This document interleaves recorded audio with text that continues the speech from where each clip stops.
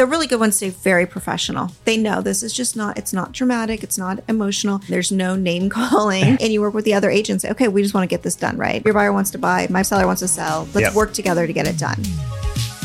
Welcome to Turning Profit, a podcast for people that love real estate. Learn the business models and skills that professional real estate investors use to make money and build wealth. Visit turningprofit.com for a wealth of investor resources. And now, here are your hosts, Pete and Heather Reese.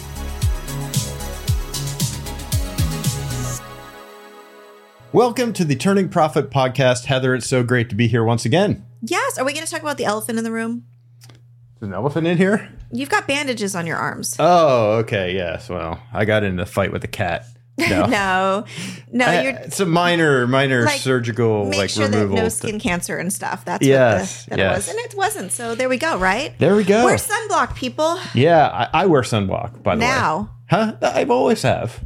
Even before I knew you, I wore sunblock. Right. Just maybe not every time I went outside. Now I do. Now that I'm like, sunblock. So yeah. Anyways, so yeah, that was the elephant in the room. You don't even know. No, I didn't know what the elephant in the room is. I'm a little slow because I just finished my coffee. So we'll see at what point it kicks in. Okay. Well, hopefully it turbocharges you. Right? Not too much. Or I start talking 5 miles an hour and that could be fun. What are we talking about 5 miles today? an hour would not be very fast. Okay, stop it. Okay, making fun of my sayings. Thank you. Appreciate that. Got that a little off. That's okay. 50 miles an hour, 500 miles an hour, and those would 5 work. miles an hour. I know. That's and I can't, I could say it was the coffee, but no, that's just me mixing up words. Yeah, that's all right. It sounded right. So, but what are we talking about today? Well, today is all about how real estate agents can transition into the world of investing, how real estate agents can become real estate investors. And they don't have to pick one or the other, but they could do both. And I know that's a goal of a lot of real estate agents is to kind of get to that point where they're owning properties. Maybe it's just the goal is to actually own a property. But secondary, a lot of real estate agents would love to become investors as well. You know what just popped in my head? Have you heard of is it the white coat investor? Lab coat? Yes. Yeah, white coat. That's funny. I used to get ads for that all the time. And I was like, Lab coat agents. Is that lab coat agents? No, that's actually not what I'm talking about. It's for doctors to invest. There's this. Oh, okay. Maybe it is white coat then. But anyways, it's that they realized someone realized that there was a need. Doctors aren't necessarily good with their money. I'm not saying all of them aren't, but that was kind of a need. They're so focused on getting through years of medical school, all that kind of stuff. And then they start making money and then they're kind of okay, now what, And so someone created this whole system for them. But I feel like it's almost the same kind of thing with real estate agents. I think you get into real estate because you love real estate. You want to make money with real estate, but you get so tied up in the transactions because it's a lot of work being a real estate agent. Yeah. And it's kind of how can you use those skills that you've already learned as an agent to invest in real estate, but also if you come across good deals all the time in real estate. So how could you capitalize on those too? Yeah, there's a lot of unique things that in the world of being a real estate agent, real estate broker, that you skills that you acquire and things that can really help you in the world on the investing side. So a lot of people are either limited by time, but more common is limited by the fact that they don't have the additional funds to invest. Right. So, we're going to talk about ways to get around those issues in today's episode and what we feel like are some of the best ways that they can get involved in investing. Mm-hmm. And maybe, as you start going down that road as an investor, you might realize that maybe it's not being a real estate agent that is your main focus and maybe being an investor is the main thing, kind of like what happened with me. Right. And I guess probably a good place to start would be my background in real estate and how this is even, relevant to this topic today. I mean, we actually started as investors first, and then we became real estate agents for a long portion of time. And then we got back into the world of investing. So it was a little bit different of a path, but it's still a path nonetheless. So we've got kind of experience in both worlds, and I think that there's a lot that we learned by doing both things. Yeah. Okay. So let's start at the beginning. So early 2000s, we decided we were going to flip houses. Yes. Okay. Yeah, we watched some HGTV shows, and it looked so easy. And who were the big ones on TV at that time? Was it Armando Montalongo. I don't know. I think always so. think of This Old House, but even though that has nothing to do with Yeah, it. well, that was just kind of along those lines. But I People thought, fixing up old houses. yeah, we could do something like, I mean, we didn't do old houses, but I was like, that looked kind of fun. Yeah. We learned a lot doing that, especially that maybe we didn't love it as much. A lot of people were always like, oh, it's really hard, especially on couples. That wasn't hard. I liked it, but I hated buying it just to sell it. Like, we put all that work into it, and it kind of felt like... It's fun seeing that transformation of a house. Yeah, That's kind of fun. And we were buying a lot of properties that didn't need major, extensive things, but they needed cosmetics. So that was kind of our bread and butter. We were looking for things at the time. This is the early 2000s. So we were looking for homes that were either built in the 80s or 90s, and they needed some cosmetic things, and without structural type improvements, right. New tile, new paint, new Some carpet, landscaping, things like that we could easily do in order to improve the value and the curb appeal of the property and then resell it as quickly as possible. So that was fun doing those things, but those are big projects. Each property is kind of like its own business in a way. Yeah. You've got to get it started you got to identify the opportunity. You've got to figure out a plan to make the most of that opportunity. You got to put that plan in place, get all the work done, do everything, and then you're basically selling off that new venture and moving on to the next one. Yeah, and it's a little stressful because you're kind of waiting for that paycheck. It's like it's the big chunks that come in. And then we saw some flippers that were just like garbage. Yeah. It was like we would only do the level of quality if we would, or even above what we would want if we were living in it. So you kind of got that feeling that, oh, it's a flip, Right. Okay. Right. So we did that. Then what was the next thing we did? Well, the market crashed. Okay. Well, that was the big catalyst. The market crashed. Retail buyers really weren't out there. And, the reason was because the financing dried up. Like the loans were not available. It was so easy to get a loan before the market crashed. The pendulum swung the other way afterwards. And then it was extremely difficult to get a loan. So there were only kind of niche things that were selling, mostly FHA, VA type loans for a while there. And even those were really hard for the buyers to get. So, like now everyone can, not everyone, but you can get a loan now. It's just super expensive. So people are looking at it saying, I don't know if I want to lock in a 7% interest rate or whatever. But back then it truly was hard to get a loan. Yeah. You had to have a huge down payment. You had to have, documented income because before that you didn't. They were doing loans. Oh, you say you make $1 million and you're a waitress? Okay, cool. Yeah. Here's a $2 million home. I'm exaggerating, but okay. So then we transitioned into helping. Yeah. Well, see, it's funny. It's like almost blurry to me. Like I know the things we I did, remember the exact exactly what steps. happened. Before actually the market crashed, I got my real estate broker license. You got your real estate agent license because we were finding all of our deals on the market. Like we were buying properties off of the MLS, and we had an agent at the time that was kind of showing us properties and things like that. But it was a point of friction because we would bring the deals. He would get the commission still. We'd have to wait for him to show us the properties and have to wait for him to write up the offers, all this kind of stuff. And you couldn't negotiate as well as you wanted to.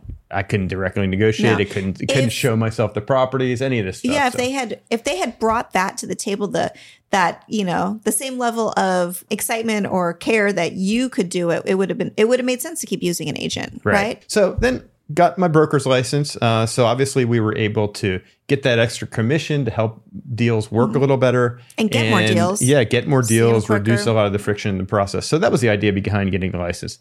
Market crashed. And then you came to me and you were like, hey, because we knew we weren't going to be buying any more flips for the immediate future until the market kind of settled out. You're like, well, why don't you just kind of use this and go where the market is, which is like REOs, basically bank-owned properties, short sales, all this kind of stuff. Like that side of the market was what was selling. So you talked me into doing that. And kind of went down that road for a number of years. Yeah, I remember I was reading a message board and it was like kind of doom and gloom. And someone was like, I've been waiting since 1970 for this moment or something. It was like someone was like excited. I think he was saying he did BPOs. It was like broker price opinions. And then that got me the bank properties. And then that, like the bank owned properties. And then I was able to do short sales. But he was talking about all these different skills that he was like, I can value it. I know how to find deals. I can do contracts. I can work with banks because banks speak kind of differently. And I was like, wait a minute. I'm like, wait, we can do that. Like, I know what banks want to know. you have all of that. I was like, okay, how do we do it? But I came to you and you were like, no. Like, no. And I think you were still hopeful that it wouldn't get as bad as it did.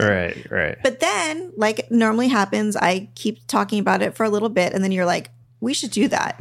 I would be really good at it. And you were like, well, one of the top ones in the area doing that stuff. Okay. So now where are we? Yeah. So we were listing bank-owned properties for a number of years. Through that, I got a lot of great contacts with real estate investors that were buying homes to either fix and flip or hold as long-term rentals and things like that. So this is 2008 through 2012. I thought you were going to say it was the 80s. I was like, no, it 2008 through 2012. So anything these people bought at that time was a majorly great investment. They would be like, if you get anything, call me first. And you were like, wait a minute here. So I got a bunch of great contacts. So really, after kind of the REO listings sort of tailing off, then I became really focused on just finding deals for these investors because from their perspective, I knew what they wanted. You also were able to negotiate, like people had tax liens, like there was a lot of stuff in there too that wasn't just like very specific. It was like you took each property and you were like, okay, this is a problem.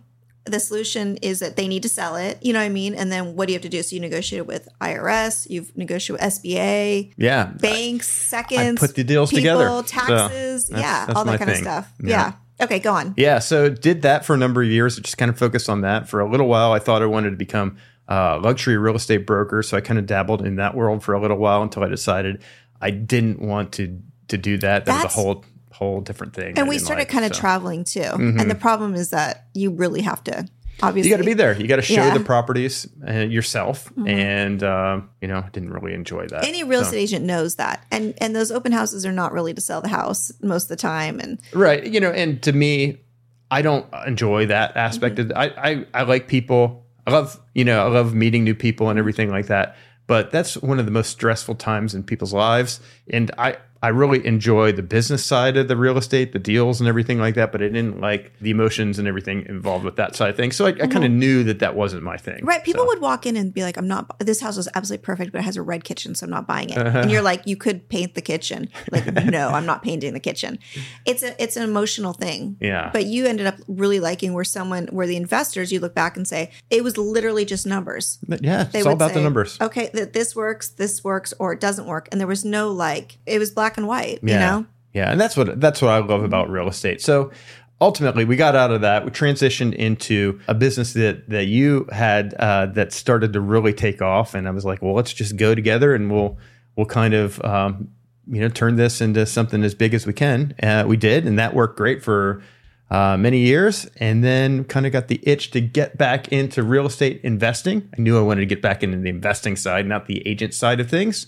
I just want to say that it was me again. I told him, I'm like, I think you need to get back into real estate. You miss it. But when you came to me with land, I was like, that's not what I meant. I mean, and I never considered myself a land expert or any. I didn't know the first thing about evaluating land. Had we sold any land before that? Yeah, we did, right? Yep. Yeah, okay. Yep. But I was definitely not an expert in land, and I stumbled into some people talking about land and how it could be a great investment opportunity, and not just buying land and holding it forever and waiting for the path of progress to come and make your property worth a lot more. But it was a different model, meaning buy low, sell at a good price so you can flip these properties quickly. So land as a quick flip type investment. And I never really considered that. I didn't know anyone that was doing that. Obviously didn't know anyone was successful in doing it, but I stumbled into that world and then kind of it took off. At the end of 2020 is when I first really found that business model. And then I started to go all in. This was, I think, Thanksgiving of 2020. I bought a course on it, learned the kind of basics of it, how the business model worked. And then we generate all of our deals with direct mail at this point. So I sent out a first batch of direct mail to sellers, off-market properties. And that was December of 2020. So we ended up reselling our first flip in March of 2021. Did about 1.2 million and some change in revenue in 2021, and about 50% gross profit margin. So on average that year, we were able to double our money. So that was only a partial year because we started our first flip closed in March of 2021, and then we were 1.2 million and some change. 2022 did much better, did about 3.5 million in revenue. And then in 2023, we're already over 4 million, hopefully closing out the year pretty strong. 7-8 million. We'll see where it ends up. We've got a lot of deals in the works. I initially wanted to hit 10 million, but realistically, that's probably not going to happen by the end of the year. But oh no, you're a failure. Yes, a failure. Yes. So anyhow, that's probably how you think. You're like you're so definitive on these things. Like, gotta set goals. I like it. Set goals. Hey everyone, just a quick reminder that you can join our community for free at landconquest.com. Inside, you'll get all the resources, training, and support for building a thriving land flipping business. Once again, that's landconquest.com. All right, enjoy the rest of the show. If you hadn't been a real estate agent, or we hadn't been done real estate before, do you think that it would have changed your trajectory? It definitely was an advantage. Mm-hmm. But I know other people that have had no experience in real estate that have done some really big things quickly. It helped me realize be confident of the deals I was buying and things like that. So I'm very good. I feel like one of my strengths is being able to recognize a deal and then just being confident in that deal and moving forward. See a lot of people get kind of stalled at that stage. They don't know what's a deal, what's not a deal. And they're not willing to put their money on the line, I guess, for those deals. So that holds them back a little bit from doing more and more deals. But, the fact that I had some experience in real estate and investing in the past and everything, I think really, really helped out on that. That kind of like gives you like a quicker advantage, but anyone could catch up really. Yeah, definitely. I think the thing about land too is that I don't think it's as complicated as other types. Mm-hmm. Why you said some sort of saying there's no tenants, toilets, or termites. Right. Yeah. and I think that's like a very simplistic way of saying the fact that can you build on it? Is there, you know what I mean? Like there's certain things, and once those are met and a need or whatever, you're fine in a way. Whereas the other thing, it could be you get an inspection, it's fine. And then you get in there and it's like, oh, sorry, this wall actually is, filled with termites and the toilet doesn't work or whatever. So I don't know. I think it's interesting because I think a lot of real estate agents there's a greater amount of people who are already in real estate that it's just kind of like a no-brainer. Mm-hmm. Whereas other people might get into it and be like, I'm not sure I like it. But if you have the right mindset, I don't think it matters. Yeah. Well, I wanted to kind of make this video because I think that as a real estate agent, real estate broker, kind of working in real estate professional, if you will. Real estate professional, kind of working on the traditional side of things where you are selling properties. You're either a buyer's agent, you're a listing agent, but you're making a commission on that sale. It's not your property, but you're making a commission. That's how you generate your money. And the commission can be anywhere from 2% all the way up to 10% or maybe even more in some certain situations, depending on if you're doing both sides of the deal or if you're high dollar property, low dollar property, any whatever's of these types, being offered. There's no set amount. Yeah, exactly.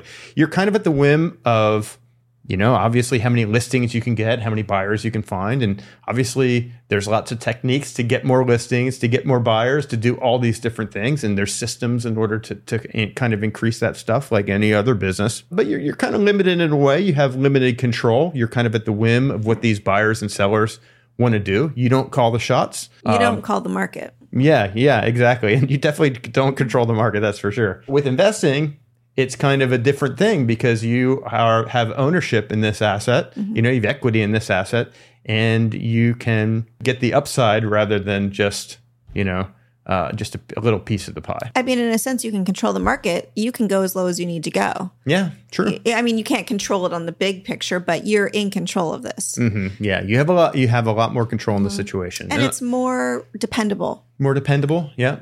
So, or predictable, I should say, too. One of the stats I pulled up here. Pete wrote a cheat sheet for me, if you're wondering. I wrote a cheat sheet. Typed a cheat sheet. Typed it. A couple of interesting statistics are that this is from the National Association of Realtors. There are 1,566,354 realtors, members of the National Association of Realtors in the United States, among an estimated 2 million real estate agents. So 3/4 of the real estate agents out there are realtors, National Association of Realtors. Members of NARS. I highlight that because there's a lot of people. There's a lot of people with their real estate license trying to make a living finding buyers or sellers to get a commission from these real estate deals. They put out this thing, I don't know, in the past year or something that said that there were more agents than there were properties for sale. Okay. Yeah. I I should have looked into that. Yes. That puts it in perspective. I remember seeing that and I was like, wow, I mean, that sounds healthy. Right. So you're always going to be competing against that. Everyone thinks that, and if you're a real estate agent doing this business full time and listening to this, how difficult the business is. I mean, it's not as easy as everyone makes it out to be. And obviously it's a good business and you like being in this business most likely, but there are also some challenges and there are some things that really cap you on the upside. Buyers are liars. Buyers are liars. Does that trigger any? Yeah. I think people think, oh, you're making 2 or 3% or whatever of this, of my house. And all you did was like show it. Yeah. Like I did all the work. And it's like they have no idea about the contracts, the negotiations, the insurance you have to pay, the communication. There's a lot that goes into it. And if you're good at it, that what it takes to really go into it. And also what's the cost to your life? Because you're kind of at the whim of somebody. And if you're somebody who just loves doing that, it makes sense. It's no big deal, especially if you're in the luxury market and you just, you feed off of that kind of excitement because it is exciting. You get a listing, you sell a listing, you get the commission check. Hopefully it's a wire these days. Yeah. But a lot of people who go into it thinking that realize pretty quickly like, hey, this is a lot more than I bargained for. Yeah. But I still want to be in real estate. One of the pros of this model is that there's no downside.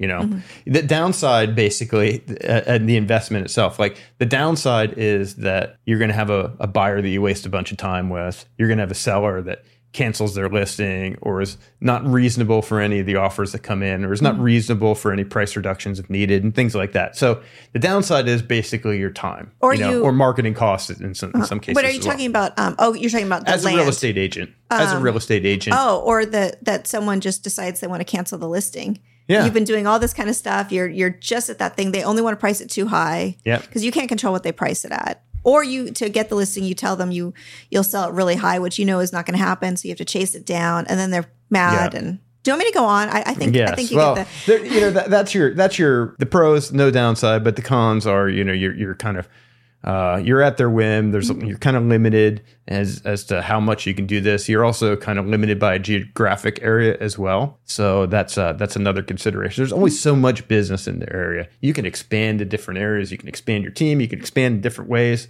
But there are some caps there. We didn't talk about something major, though, too, is market trends, because most agents the past few years have been crazy. And we talked to them like, oh, it's been amazing, all this kind of stuff. And then you talk to them this year. Yeah. And they're like, yeah, it's been a little tough. Like, and I always say, like, during the high times, I hope they're saving money. Because they're going to need it for the low times. And you have to just be used to that. And you have to be okay with it. And you have to say, okay, I need to prepare for the next one.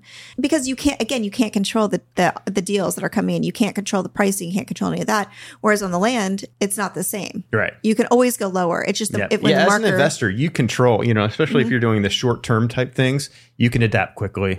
You can adjust your buy prices to match up with what the current market is, not what it was a year ago. Right. And what we learned during that downturn is that you were busier during the downturn, like with all the deals and everything going crazy, than you were, which we thought was like crazy during the high. Yep. Like it was, because the thing is that there are always buyers. There's always buyers. Always buyers. And when the prices are low, they come out of the woodwork. Do you remember not one of them, a lot of them, not short sales, but the bank owned, you'd get an offer and you'd get you'd list a property and you'd get 30, 50 offers. Yeah, it's crazy. And they were all cash offers. So the buyer had changed. The buyer pool had changed. It wasn't these conventional buyers. It was large companies that were buying up these properties or, investors that had access to capital at that time. And they were just buying properties and they knew it was a deal. And that's, the problem is that regular people that weren't investors or large companies, they didn't have the access to the financing at that point. So the market changed. And they were scared. Even if they had the money, they were scared because they were like, oh my God, it's going to drop more. But the investors knew that was a deal. They knew even if it dropped more, it was okay. Yeah, you don't try to time the market perfectly. Yeah. Like they could either buy it to rent it out and appreciate. But with land, you don't have to worry as much. Yeah. One of the things that also, is kind of a risk with, being a real estate agent is financing kills a lot of deals, especially with the higher interest rate. So, and especially in this market, we've got, people are capped out on what they can buy because of their payments. Sometimes, people they get kind of shell shocked towards the end and they get overwhelmed and they're not going to go through with the deal because they don't think that they can keep up based off of what their payment's going to be and things like the that. week before they go and buy a car. And then All kinds of their things like mortgage that broker's like, oh my gosh, what is this inquiry from? Oh, I went and bought a car. Well, now you don't have your debt to credit, is debt to credit. I'm like fumbling words, but you know what I mean? It's now we can't do the loan. Yeah. What? I know. After you put in all the work as a real estate agent, by the way. So here's some things that I also wrote down that are kind of big skills that real estate agents acquire during the process of their business. First of all, the first two are invaluable. Invaluable? Yeah, extremely sure. Invaluable. Okay. Yeah. Contracts, first of all, you learn how to do contracts. And as we know, contracts may be a little bit, to the average person that hasn't been in real estate, they may be a little, scary. What's the word? Yeah, scary. Scary is a good word for it. Yeah, as we know, in the real estate business, it's really not that bad. It's a lot of that's fill in the blank and everything. But you do get that skill and you get comfortable with working with these type of documents. You know how to read them and you know what's important on them and what's not really as important. You also get great skills with negotiations. If you're doing a lot of business for sure and you're really working for your clients, you pick up a lot of tips. And you get good at negotiating deals. You didn't put this on here, but you, along the lines of both of those, is that you realize what you're on the same, like the goal is to close it. Yeah. And you don't lose track of that. So when you're doing the contract, you're not being outrageously, requesting crazy things. And the negotiations, you're not painting yourself into a corner. You're not using absolutes. You do this or we're out of here. Yeah. Because then you might be out of there. But those are extremely valuable because you realize that at the end of the day, the goal is just to get this closed. Yeah, get it done. Get the deal done. And then along those same lines are the people skills. Oh, yes. People skills. I mean, really, it's a people business, isn't it? I mean, you're dealing with people and you're dealing with problems that come up. You're dealing with emotions. You're dealing with bringing all sides of a deal together to make it actually happen at the end. So you get lots of people skills. Showing homes, all these different things come into it. Dealing with everyone in the transaction. You're dealing with the home inspector a lot of times. You're dealing with the escrow title company. You're dealing with the other agent. You're dealing with the buyers, the sellers. I mean, there's a lot of people in a real estate transaction. And you need to be able to manage everyone's expectations and make sure everyone gets along. And you really, whether you realize it or not, the more you're in this business, the better you get in working with people. The really good ones stay very professional. Right. They know this is just it's not dramatic. It's not emotional. There's no name calling. We've seen it all. It's just. Seen it all, yes. And you work with the other agents. Okay, we just want to get this done, right? Right. Your buyer wants to sell or your buyer wants to buy. Seller wants to sell. Let's work together to get it done. Yeah. And then the other big thing here is evaluating properties. You get to really, no matter what side of the business you're on, if you're kind of a listing agent or you're a buyer's agent, you're constantly helping your clients evaluate these properties. If you go into a listing appointment, before you even go into that appointment, you're pulling up comps, you're evaluating what their property is versus what other ones have sold and what the current market is and everything.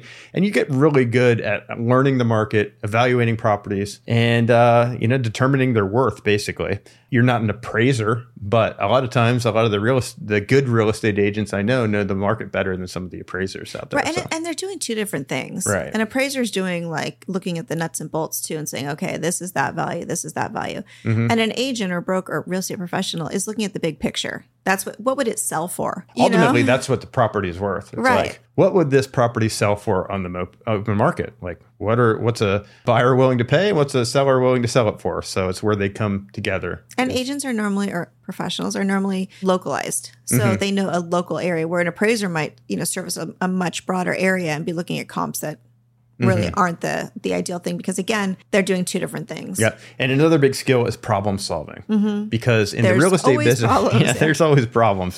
Something's always going to come up. Yeah. I look at problems now as like, hey, that it's our advantage. Because if you can solve a problem, Joe over there won't solve it. I feel bad for Joe. I keep calling out a Joe. I don't even know a Joe. Yeah, there's always a problem. Don't you go into it now thinking? Well, I'm assuming that there's going to be some sort of problems or roadblocks. And it's just a matter of I don't get emotional about any of these problems anymore. And when deals fall apart or things happen or whatever, I don't throw up my hands and just like throw in the towel. Yeah. I look at how we're going to solve it. Can the problem be solved? How are we going to solve it? And if it can't be solved, then I move on as quickly as possible. If it can be solved, then I try to break that down and get it done. So as a real estate professional, real estate agent or broker, you are very good at solving these problems the longer you have done this type of thing because it's just naturally part of the business. And in order to close deals, you got to solve these problems. So You figure out a way. So I highlight those because I don't think a lot of real estate agents really realize that all the skills that they're building and all of these things that they've got inherently just by doing the business. And maybe that gives them some confidence to kind of get into that world of investing, because those skills that I just mentioned there, they directly translate to the investing side of things. Now, it's different in the fact that you're actually acquiring the property or acquiring equity in a property rather than, just taking commission off of that. But a lot of other aspects of the business are kind of the same. Right. So there's additional skills to learn and things as well. But those big core skills are really, really important in the investing side of things. It gives you a huge leg up of people that haven't been in that world. I like when you steal my words. I said core just at the same time you did. That was rude. Well, But do you notice too, though, most real estate professionals, they want to be investors. Yes, exactly. Most of them really do. It's just a matter of them trying to figure out how they can make it happen. Right. And I think that it's funny because you think that real estate real estate professionals wouldn't be this way, but they're timid about investing. A lot of them know the ups and downs. And so they're scared to part with any money. So they need kind of a system that helps them understand, like, okay, this is a more dependable way to do it while still using your real estate skills. Yeah. So, obviously that's a goal of a lot of real estate agents. It was it was a goal of ours. Yeah, exactly. To get back into the investing side of things. But, the funny thing is that the business is difficult. It's hard to get momentum. It's hard to get to that point where you've got deals closing regularly, so you don't have to worry about those ups and downs between commission checks. Once you get to that point, you got to get to the point where you've got extra money set aside to actually invest. Are you looking to scale your land flipping business quickly? Well, we're happy to present our new cutting-edge system built specifically for land flippers. Take a look at the Land Conquest Business System today, and you'll gain full access to a customizable pre-made website, CRM, dedicated phone numbers, text automations, 24/7 support, and more. It's basically a business in the box. Go to software.landconquest.com to learn more.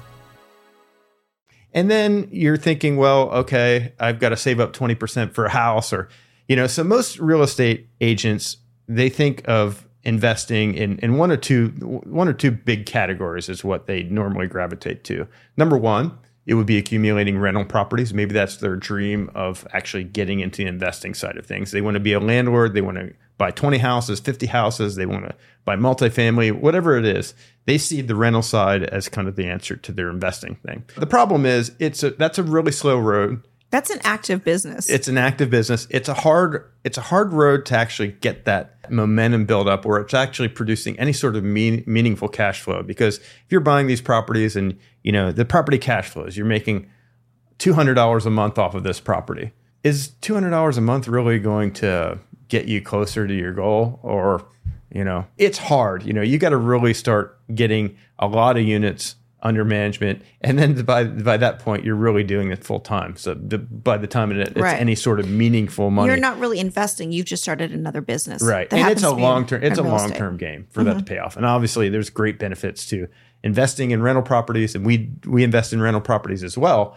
But it's hard to actually do that as your main investing thing because it takes a long time to pay off. Yeah, so. And we don't invest in in rental properties for that reason. We invest as a tax, as a tax strategy. Yeah, tax strategy and a long-term investment thing. We know that, years down the road, they're going to be paid off and they're going to be, worth a lot more. Yeah. So, but I think if you go into it knowing that, I think a lot of people do just jump into it thinking, oh, I'm going to make all this, Yeah. Yeah. Well, I hope you don't have repairs. Yeah.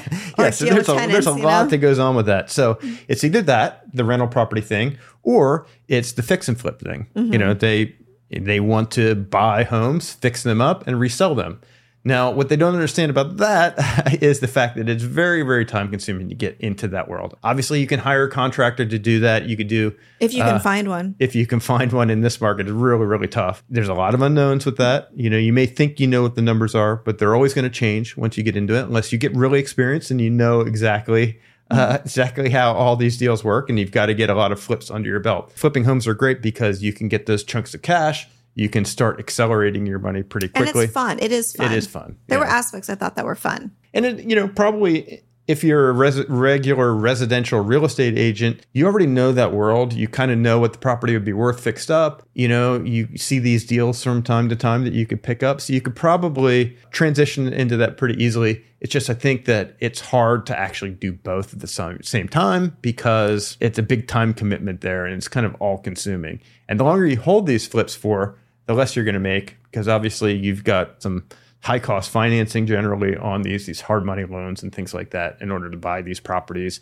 And depending on your experience level, you probably have to put out all the money for the repairs on these properties, which, depending on the property you buy, can be pretty extensive, especially these days. Yeah, definitely. So that's the thing that most agents look for. But I think many of them are ignoring the best opportunity right now to get into the real estate investing world, and not just as a starter thing either, but it's something that can grow exponentially, as we've shown, and that's obviously land flipping. That's what we do. We're a big proponent of that.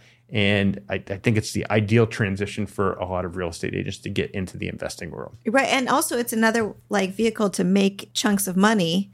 Like if let's say you kept doing you're still a real estate agent and that's kind of like you live off of that. You get into land investing and you use those chunks of money to invest in apartment buildings. Mm-hmm. Like you could do a whole big circle of things. That's the thing. I mean, you've got your land flipping and your real estate commissions. That's kind of like your active cash flow type stuff. You can then take those profits and then funnel them into the longer term investments. Since you're a real estate professional, then you can use the depreciation with those purchases that you acquire, those rental properties and things to offset your active income. Talk to your CPA or accountant. Yeah, we're not tax professionals. Yeah. So, and I'm going to tell you kind of the why, first of all, that I think land flipping is great. First of all, it's very high profit. We're trying to double our money on deals. So we're trying to buy our property for, say, $20,000 and sell it for $40,000. Mm-hmm. Sometimes it doesn't always work out that way. Sometimes we do more. Sometimes we do less. But that's just kind of the general rule of thumb. Quick turns. Generally we're able to buy and sell these properties and be completely done with them in 90 days. Best of all, it can be done with no money out of pocket. But how? Well, we have a special program. It's called Partner with Pete. And basically what happens here is, traditionally land, that's kind of the thing that people always get hung up on. They're like, hey, land sounds great. There's no hard money programs for land. Right. I don't have, $50,000, $75,000 to buy these pieces of land, out of pocket and then flip them for 100, 150, something like that. But so we came up with a program to kind of solve that problem. It's called Partner with Pete. And essentially what happens is, you bring the deal, you find the deal, you submit it to us. If it's a deal, we agree to actually fund that deal, and we will send the money to close the deal. We'll do all the due diligence. We'll hire the photographer. We'll do everything we do in our normal process. And then we will actually leverage our team to actually get the property resold. And then at the end of the day, we split the profits 50-50. It was designed to kind of be a real win-win situation for other investors that are really good at getting deals. They want to focus on that aspect of it, but they don't want to worry about all that other stuff. They don't have to put any money forward. There's no qualifications. There's no downside at all. They just can focus on the part that they like, which is getting the deals. Right. So once we agree to fund the deal and we start going forward in that process, there's no downside for you as the investor. It's not that, say for instance, we lost money on a deal or something like that. I wouldn't come back to you and say, hey, we lost, $50,000. Can you split that with me, 25. That doesn't happen. That's not part of the deal. I take all the downside risk. And then I mock him for it. Yes. Hasn't happened yet. We haven't lost money on any deals. But if it ever happens, I will let everybody know. Yes. We'll highlight it. That's okay. Share my wins and my losses. A learning experience. No, I don't mean as that. I mean just to, make fun of you. No, just to make fun of me. Yeah. That's okay. So I think that's one of the crucial pieces of the puzzle there that, maybe a lot of people weren't thinking about getting into the land flipping world. So essentially the business model is really simple. We buy properties off market. So we use direct mail. Other people use cold calling, texting, pay-per-click, Do they door knock at vacant land? I don't think so. Not unless there's an old door that someone threw on the property. I was going to throw you but I don't think that's going to be very effective. You were on your toes. Yeah. So there's a number of ways to get leads and to get deals. But the basics of it, you buy a property off market directly from the seller. We close the deal. quickly as possible. We go through a regular title, escrow, attorney process, depending on the state. We close it cash, and then we resell the property. Sometimes we'll do we call them some minor value add stuff. It's not anywhere near as extensive as a flipper, flipping a house or something like that. But maybe we'll hire a company to go out and clear some brush off the property, mow it, get a perk test done, something kind of basic to improve the value of the property if it makes sense to do so. And then we list it with the real estate agent on the other side, a land specialized real estate agent or broker, and resell the property. And hopefully within 90 days, we've got a nice profit, and then move on to the next one. Right. And I think one of the keys to the success is that we don't try to hold out for top dollar. A lot of land you see listed, it'll be like forever. That's what I thought that's what land was. Like when we were in real estate, like as an agent and broker, I'd look at it and be like, oh God, this piece of land it's been listed for 623 days. And you know why? Because it was priced too high. Mm-hmm. That's it's priced way too high. Right. They're trying to find that one buyer that needs that property and is willing to pay retail value. And that's not what we do at all. We look at properties that have actually sold in a very reasonable amount of time, and we'll price them slightly below that. And we're only buying good properties too. We're not buying junk properties that have issues or are not going to sell, even if they're really cheap. We stay away from those properties. Right. So, but if you're an agent and you're seeing like land, like, come on, we know it's because it's a different model. Right. We're not looking for that top dollar and hold out forever, which is another model, but it's not us. Right. We buy it low enough that we can still sell it low enough. Yep. And then we make that spread. And make it quick. So, and why you might be asking, well, why would a seller sell it to you and not just list it with the real estate agent? Because they don't want to deal with you real estate agents. That's actually the truth sometimes. Some people don't want to go through that process. They don't want to hire a real estate agent. They don't want to list a property in the market and have it sit for a year. That's their perception of a lot of things that are out there. They just don't want to deal with it. They would rather just do a quick thing. Just kind of like if you're going to buy a new car and you have an old car, a lot of times most people just trade it in. They know they're not going to get top dollar, but it's a convenience choice. Yeah, we're the convenience buyer. Exactly. They'd rather not deal with it. They just want the cash. A lot of people don't have attachments to pieces of land. They might have inherited it. It might have bought it as they're going to build a dream home, and they just don't have that dream anymore, and they're sick and tired of paying the taxes on it. Yep. And it's hard to wrap your mind around that, because you and I are like, well, why wouldn't, like, we would just list it on the market. Right. Like, but there's so many people that it's not even an option. They'll just let it sit there. They sometimes don't even think about this piece of land. Like, wow, I can get some money for it. Right. Way more than I, could get when I looked at it 10 years ago or something. And like you said, it's all about convenience. Convenience costs, and we're the convenience buyer, so we're not going to be paying these people retail prices, but we will make it easy, and we'll make it so they can get their money as quickly as possible. So some other things about this are that it's a blue ocean opportunity compared to fixing and flipping. Is that like a buzzword in real estate? Oh yeah, it's a buzzword in business and a lot of things. Like, it's a blue ocean opportunity as opposed to a red ocean opportunity. Fixing and flipping, that's a red ocean opportunity, meaning everyone in the world is fixing and flipping. You probably know people that are fixing and flipping. You might be fixing and flipping.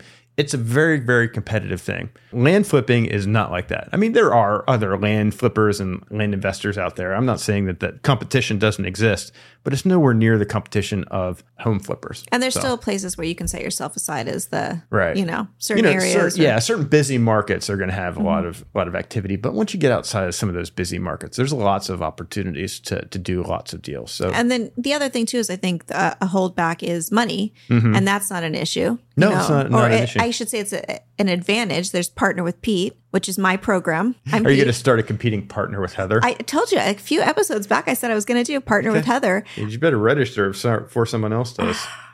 I know, but then I'd have to do all the work. Okay. So that won't happen. Just clone the site and just change it to Heather. Yes, I should do that. Yeah. There we go. Look for it soon. But Partner with Pete so that you don't have to worry about the funding. And also, it's not just the funding. You also do all the other stuff on the other side. Take care of all the other stuff so you can just focus on getting the deals. This is my favorite one. Go ahead. Okay. Well, the other thing is we've got a solution for you to learn all of how to do everything, all the nuance of it, every single step of the process at no cost to you. We actually released a full training program. Now, I know there are other land, investors and training programs out there where they cost thousands of dollars and everything. Ours is absolutely free to our students. And we're still making money, and we'll get into that. But right. So we created our whole system is offered to you for free because we wanted to be able to go super, super deep and not think about the charging. We'll make money. Hopefully you'll come with us, partner with Pete. Like if we train everybody really, really well and they really get it, then they'll bring us more deals for Partner with Pete. That's right. Or on the flip side, if you don't need the Partner with Pete program,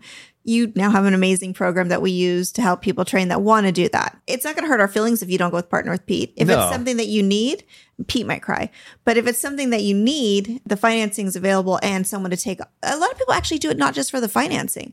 For them, it's worth that split so that they have somebody that handles it on the other side. You get to use our network of people all over the country that are professional land agents. I mean, what else? I mean, well, it's not just that too. It's like, as I mentioned earlier, a lot of kind of investors struggle with the fact that like identifying a deal and like being confident in that deal. And so, someone else is stepping in and saying, yeah. So obviously got a lot of experience in this area now. So we know a deal and we know when it's not a deal. So if we are funding the deal, then we obviously believe in that deal and we're relatively confident it's gonna work out great, or we wouldn't do it. Having that validation, and you don't have to do that on your own and kind of, is this really a deal? Do I really know what I'm doing? Ask your barber, do you think it's a deal?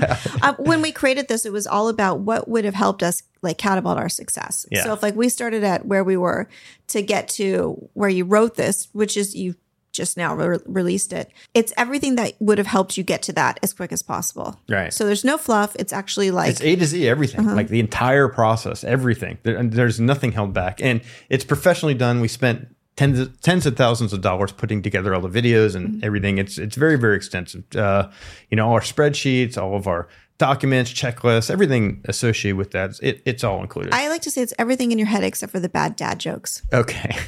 There might be a couple of those. Oh, sorry about that.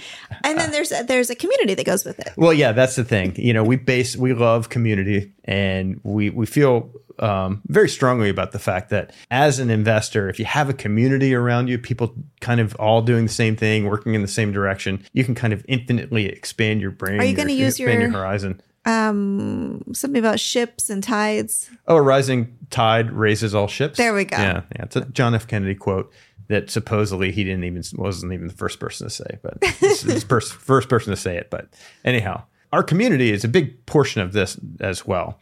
And in order to find this training program and the community and everything, all you have to do is to go to landconquest.com. And on that site, landconquest.com, there are a bunch of orange buttons on there. Press one of those orange buttons. It'll take you to sign up for the community. And we would love to see you over there. It's really cool. So what do you need to do? Like, what do we like? You decided you want to get into it. Now if this sounds interesting, and it might sound too good to be true, I don't mean to make it sound that way. There are challenges. You really have to learn how to evaluate land. That's one of the biggest things. So if you're excited about this, that's right. And it comes across. I think that's what it is. It's not like. Well, first of all, there's a number of things. I would go down the rabbit hole, start checking out all the content we put on here, podcast episodes. We've also got on our website, turningprofit.com. I think this is a really valuable tool. Every month we do a monthly income report, which breaks down the revenue we did for each and every month, like the revenue we did, the gross profit we did, all the deals that we did that month, what we bought them for, what we sold it for, details on those deals, what went well, what didn't go well, the profit we made on that deal, like everything. It all is done in those income reports each month. And we're getting close to having 2 years of those up there so you can see the progress. I've also got something on there, which is our 50 first deals. And it's basically a screen share of me walking through our first 50 deals we did. I'm breaking down what we bought these properties for, what we sold it for, each and every one of them. So you might find it interesting if you're trying to get started in the business to see what's possible. Like, how much are these properties cost? What are you actually selling them for? So these are the actual numbers. There's no changing of any of the numbers or any of that kind of stuff. It is what it is. So you can see that some deals worked out very, very well. Some deals, didn't go so well. We didn't lose money on any of them, but they didn't make us that much money. But you'll see exactly what's involved there. So I would start going down that rabbit hole, consuming all the free content, and then also really, really learn how to evaluate properties. And you've got something for that too. Yeah. So in the community, we do, normally every couple of weeks, we do a deal evaluation Zoom call where people from the community will submit deals that they have under contract. And I will share my screen and show you exactly how I evaluate these deals. Like, what things do I look for? What makes it a deal? What makes it not a deal? how do I comp these properties all over the country? That's the other thing. We're buying these properties all over the country, not in our little area. So that's what I like too, is that if you're interested in traveling, or you want to be doing something else at the same time, or even people who are active duty military where they're kind of like, they don't know where they're going to end up, right? Right. You can do this business model. You don't have to be in the place where you're going to invest. Right. And in fact, you don't have to be in any one place at all. You can be in a different country right now and investing all over the country. Right. Start going down the rabbit hole, see if it's something that might resonate with your skill set or what you're looking to do, what you're looking to accomplish. So I guess that's a pitch of how you can find us and all that kind of stuff. Oh, we're on YouTube too. On YouTube, yes. YouTube. So. Now, if you're listening to this on the podcast, if you haven't checked out our YouTube channel, we'd love it if you checked it out. It's just at Turning Profit, which is Turning Profit Podcast, obviously. And you have something else on YouTube that I think would be interesting to someone like that, because you started doing... Oh, yes. This is going to be a regular feature. Just posted the first one where their Partner with Pete interview, an investor that utilized the Partner with Pete program. They submitted their deal. We agreed to fund the deal. We took it over from there, did all the whole process. And then the investor ended up getting a wire for $17,000. All they did was bring the deal.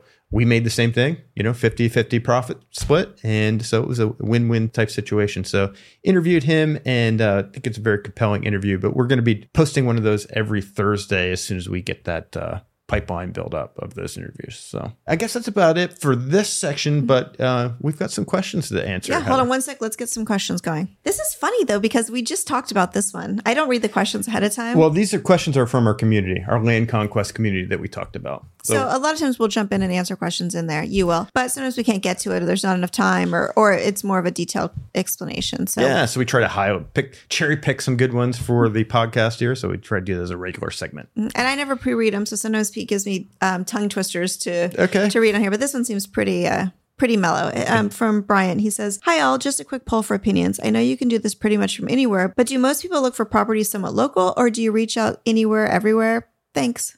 Do you have a great deal under contract? Well, submit it to partnerwithpete.com. The Partner with Pete program is a deal funding program where we will actually use our funds to complete the purchase of the property. We will do every other step of the process, including the due diligence, the transaction side, the marketing side, and the transaction on the resale side. And when all the dust settles, we will split the profits 50-50. There is no downside for you as an investor, only upside. So once again, go to partnerwithpete.com, submit your deal there, and let's get it funded. And I responded on that one. I said, hey, we buy properties anywhere. There's probably a couple states that we won't deal in, and I just kind of personal preference. New Mexico is one of them. I don't know. I have an aversion to New Mexico. It is funny. You Alaska, really do. I heard is kind of tough. I'm not sure I'd be buying anything in Alaska. We like Alaska. We've been there. Alaska's beautiful. Alaska's beautiful. It's one of those things. But really, we're as long as it's a deal, we would really consider it any area. Now, other land investors have different thoughts on this. Some only do their particular area where they can actually go see the property. They feel better about the deals that way. They know that area. They really understand like the deals and everything like that from that perspective. And that's a viable option too. Like some investors just stay in their area and they do very well. And that's their whole focus of their business. Some may pick a couple different regions, maybe that they're familiar with. They grew up in one area, moved when they got, older or something like that, and then they're dealing in both these areas because they really understand them. And then others are like us, where we're kind of just it's about the deal. It's about the deal. Yeah, and we can figure out how to do a transaction in any state. There's no right or wrong answer. It's just whatever you're comfortable, whatever your model is, go with it. And there's riches and niches. So if you feel like that would be the best for you, go for it. Right. Or a lot of people might start in one area, really get it nailed in, and then kind of expand from there. Yeah, I've noticed that kind of has been a little bit of a progression with us too. I've sent direct mail or offer letters out to many different areas, and some areas they resonate really well and they stick. We start getting deals. I start getting good agents on the ground in those areas. Then we start trying to really do a lot more business in those areas. So they kind of end up being like little satellite locations for us. So we got like certain pockets all over the country where, we found good agents, we found good people on the ground where we're really trying to expand our business in those areas. And we're constantly looking for new areas like that. Yeah. And it just makes sense because then we can kind of concentrate our efforts too, because then you're not going to be looking for the an agent or whatever. Yep. Okay. Matt says, I've stumped Land ID. For me, Land ID has been great over the month or so that I've been using it. Then this week, all of a sudden, it's unable to find several parcels I've searched for.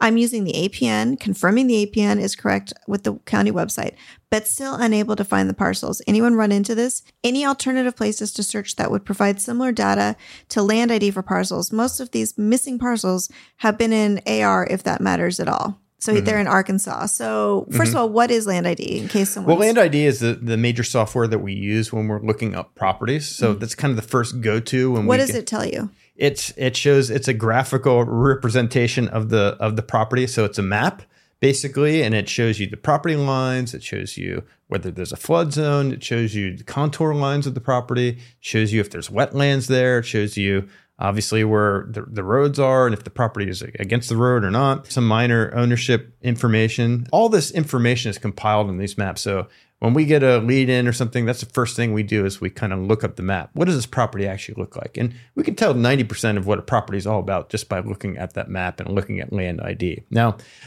he's having some issues with looking up some properties on Land ID. So Land ID takes their information from various providers that take their information from the counties. So each and every county has public data, and then that public data then eventually makes its way to the Land ID platform. The problem is that some areas, some more rural counties would have less activity going on.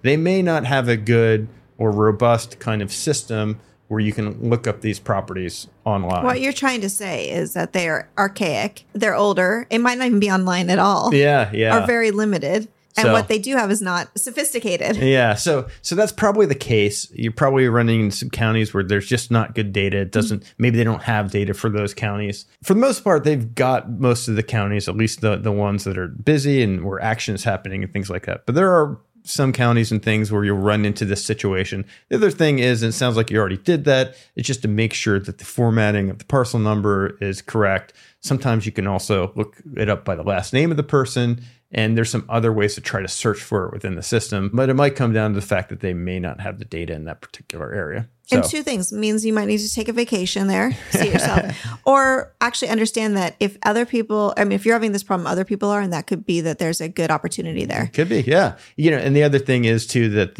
most of these places have a GIS system where you can actually go on the county website and look it up that way. Some of these counties don't have that either. So that would be the next step. I would try to look it up directly on the county site, see if I can find it there. And the last step would be call a real estate agent. Maybe they've got some tips on how you can find out the information on it. And especially if you're gonna specialize in that area, that might be the best thing for you to do anyways, kind of workarounds and have somebody on the ground there that can help. Chris says he was flagged as a scammer by the realtor board. I got a call from a realtor who says I've been flagged as a scammer by the board of realtors and proceeded to ask questions about which title company I use, which properties I have purchased, and if she can call the title company to verify. I said she's welcome to call the title company to verify.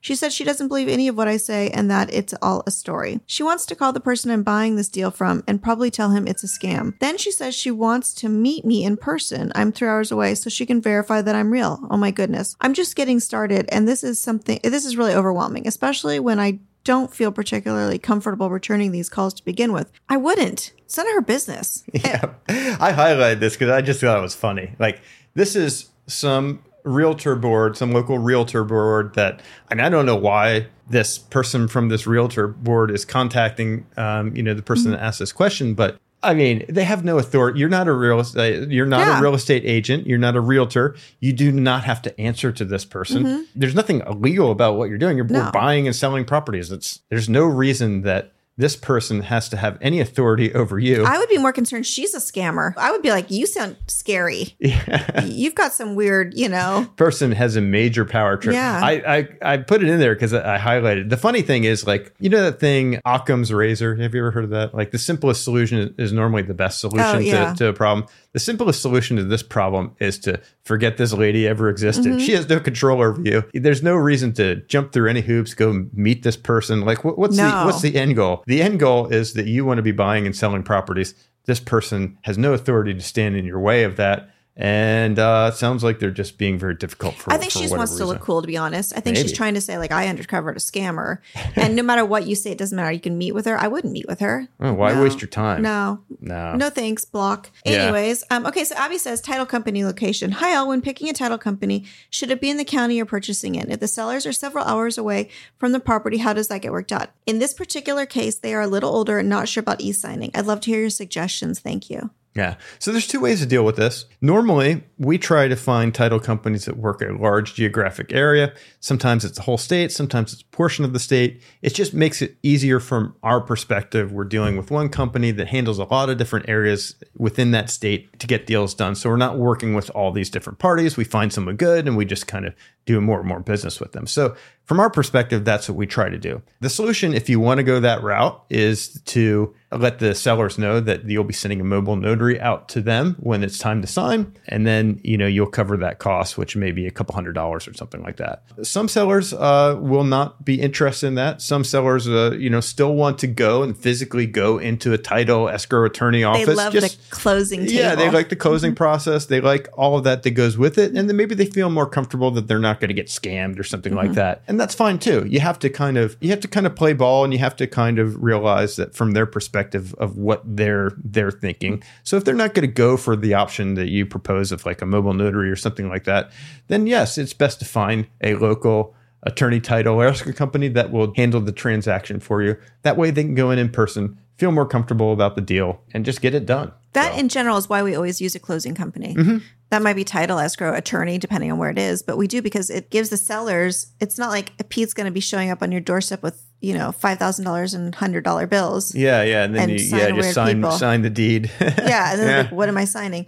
But if it's going through a title company or closing company, it gives everybody that assurance that it's done right. There's a paper trail. Everyone knows what they're doing. Yeah, that's what we do. Yeah, we do things right. And so, in certain situations where they're not going to buy into the mobile notary thing, it's definitely good to that's a small issue, really. The big thing is getting the deal done. And if you have to even pay a little more to get it done or something like that, generally it's the right thing to do. Yeah. So. Hopefully in your offer, you've written in some room for that. Yeah.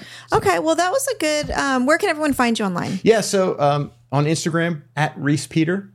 I'm trying to come up with a new name, but that's what it is for now. Yeah. Like, that's my last name and then my first name. And then YouTube @Turning Profit. So those are the main places to find us. And obviously Turning Profit website, turningprofit.com for all the income reports and stuff. And then landconquest.com. That's our community. So yeah, you find us. We're hanging out in there all the time. Yeah, sounds good. We'll see you guys next week. Thanks for joining us. All right, thanks. Bye. Ready to start turning profit yourself? Head to turningprofit.com to step up your real estate investing game. See you on the next episode.